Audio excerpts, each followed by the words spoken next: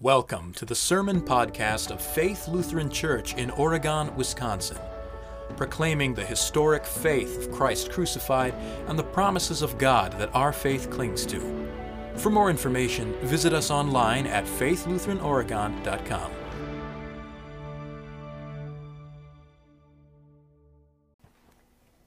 $1,969. That's about how many steps it likely was between the gate of the triumphal entry and the probable location of Mount Calvary, the place of Jesus' crucifixion. It would take you about 18 minutes to walk from one to the other. For reference, because I know you're all thinking it, that's about from here to the new Culvers. 1,969 steps.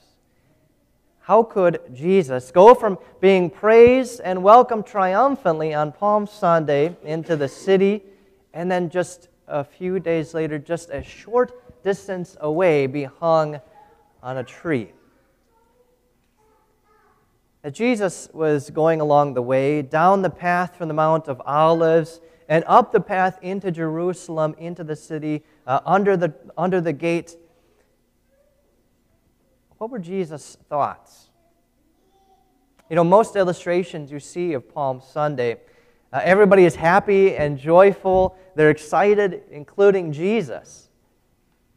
But Luke's gospel actually lets us know that Jesus was, in fact, weeping. He was weeping. Jesus knew that Jerusalem did not know the things that made for her peace. The children and those singing Hosanna, those pilgrims who had come from outside Jerusalem for the Passover, are, of course, the exception. They trust Jesus as their Savior. They're shouting Hosanna, which means save us. But it seems everybody else in Jerusalem just thinks Jesus is there to solve other problems, political problems, or they just want to get rid of him. On Palm Sunday, or for that matter, any other time along Jesus' steps of his passion, even from his baptism at the Jordan, any time from that time on, Jesus could very well have been thinking or praying Psalm 73. Psalm 73 is spoken by a man who is traveling along a path, and he's having difficulty concentrating. Maybe literally or metaphorically, his feet have almost stumbled, his steps have nearly slipped. As he goes along, he contemplates how the wicked seem to prosper, but the innocent suffer. He says the ungodly are at ease, they suffer no plague, they have more than enough. But he is plagued all day long. He suffers even the pangs of death, even while living. Psalm 73 asks the same moral question as Job and Habakkuk. If God is just, and if God is almighty, then why do wickedness and injustice seem to prevail? This question plagues us at times. Why would a Christian school in Nashville, or any school for that matter, be again the target of a shooting? Why would God allow my loved one, a faithful Christian, to die at such a young age? If God is all-powerful, why is Christianity under attack? Why does injustice seem to prevail in the world? In the book Christ in the Psalms, the author Patrick Henry Reardon notes, however, that this very question is radically at odds with our modern world.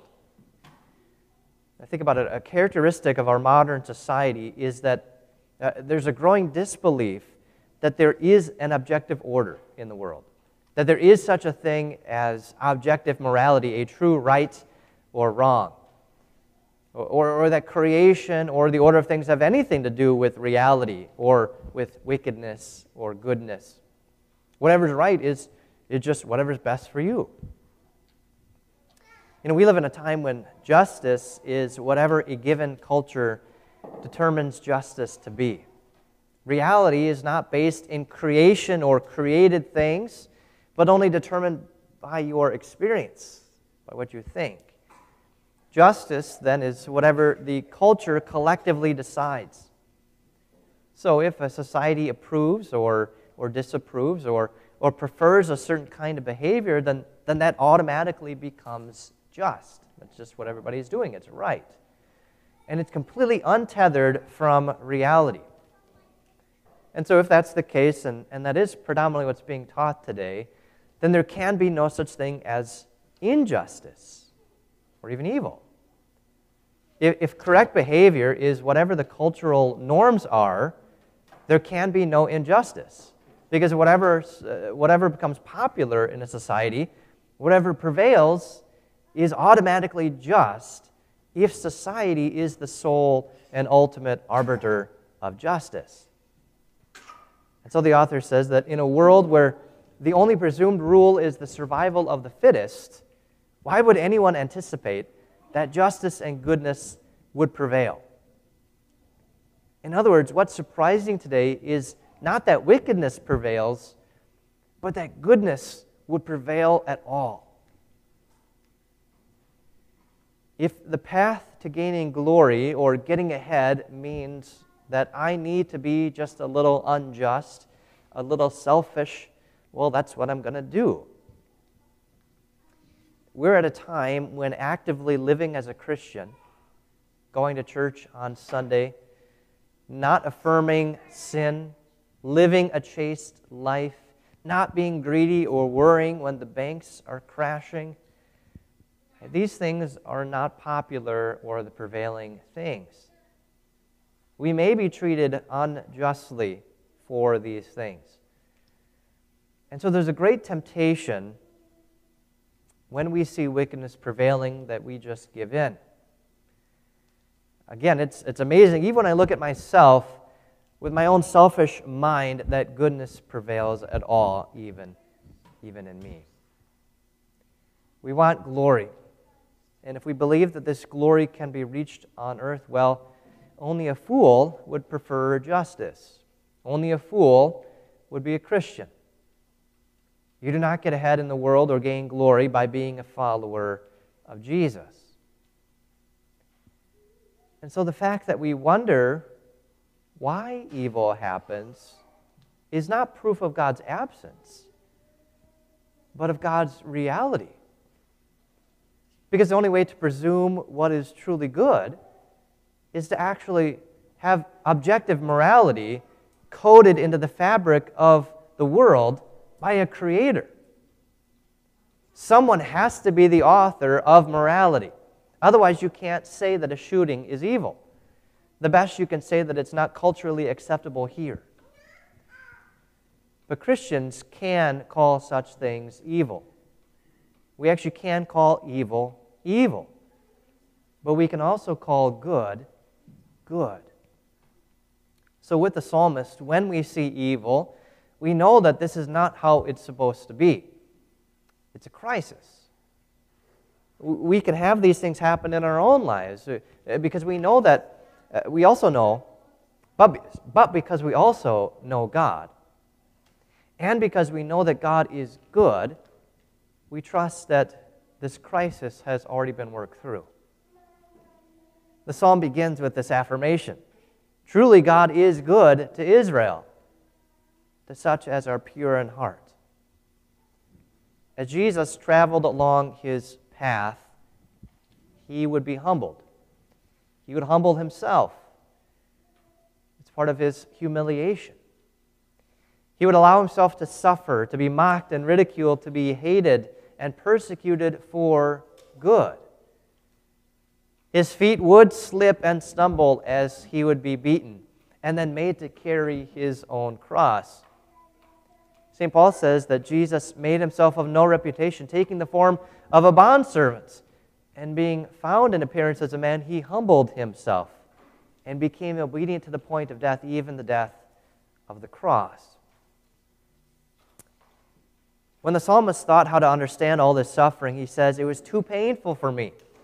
It was too painful for me to understand all this suffering until I went into the sanctuary of God. Then I understood. Only by the light of God's Word can we understand evil. Justice cannot be found in our own eyes, otherwise everything will be relative. What's good for you will be good for you, but not maybe for everyone else. True justice can only be seen through God's eyes. Only through the lens of the cross can we see true glory. Jesus' death on the cross is the glory of God. This is how our salvation was won. Those shouts of Hosanna, save us, are fulfilled as Jesus breathes his last breath on the cross. Justice is won through the injustice of the cross. Truth prevails through lies. Life comes from death. Glory comes from the cross. At the heart of Psalm 73, there's this phrase. And again, hear this in the voice of Jesus. Nevertheless, I am continually with you.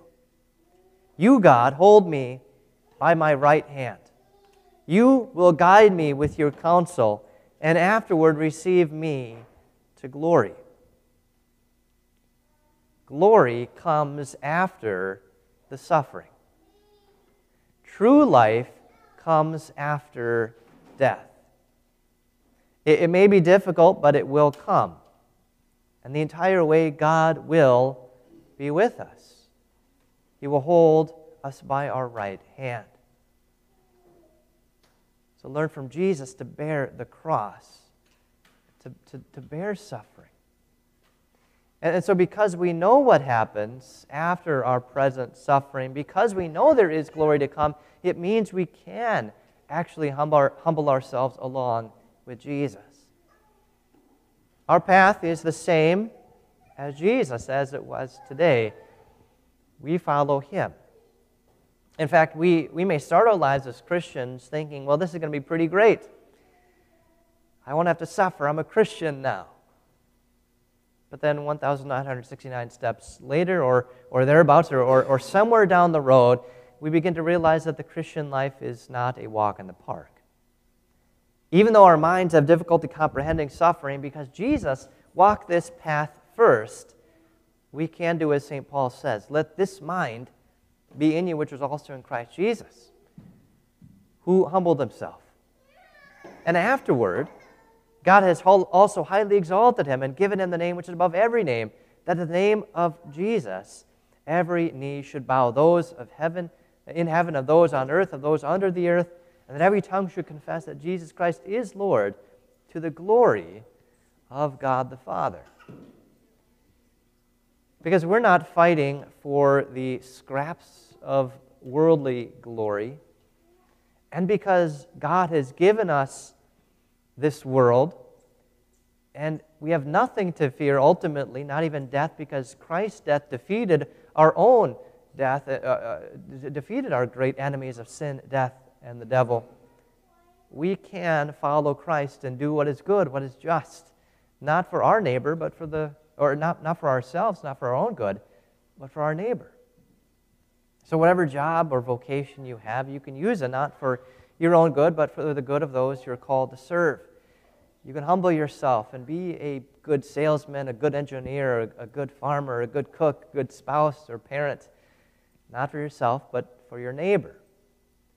You may not get any glory now, but by the grace of God declared yours by Jesus' humiliation, suffering, and death. The glory comes after. And no matter what you suffer in the meantime on your path, God will be with you. He will hold you by your right hand. And one day, when you do suffer the pangs of death, even though your heart and your flesh may fail, because Jesus suffered the pangs of death for you while he was alive, God is your strength. He's the strength of your heart and your portion forever to eternal life. Even through the path of suffering and death, with Jesus as your guide, God will receive you afterward to glory. In Jesus' name, amen.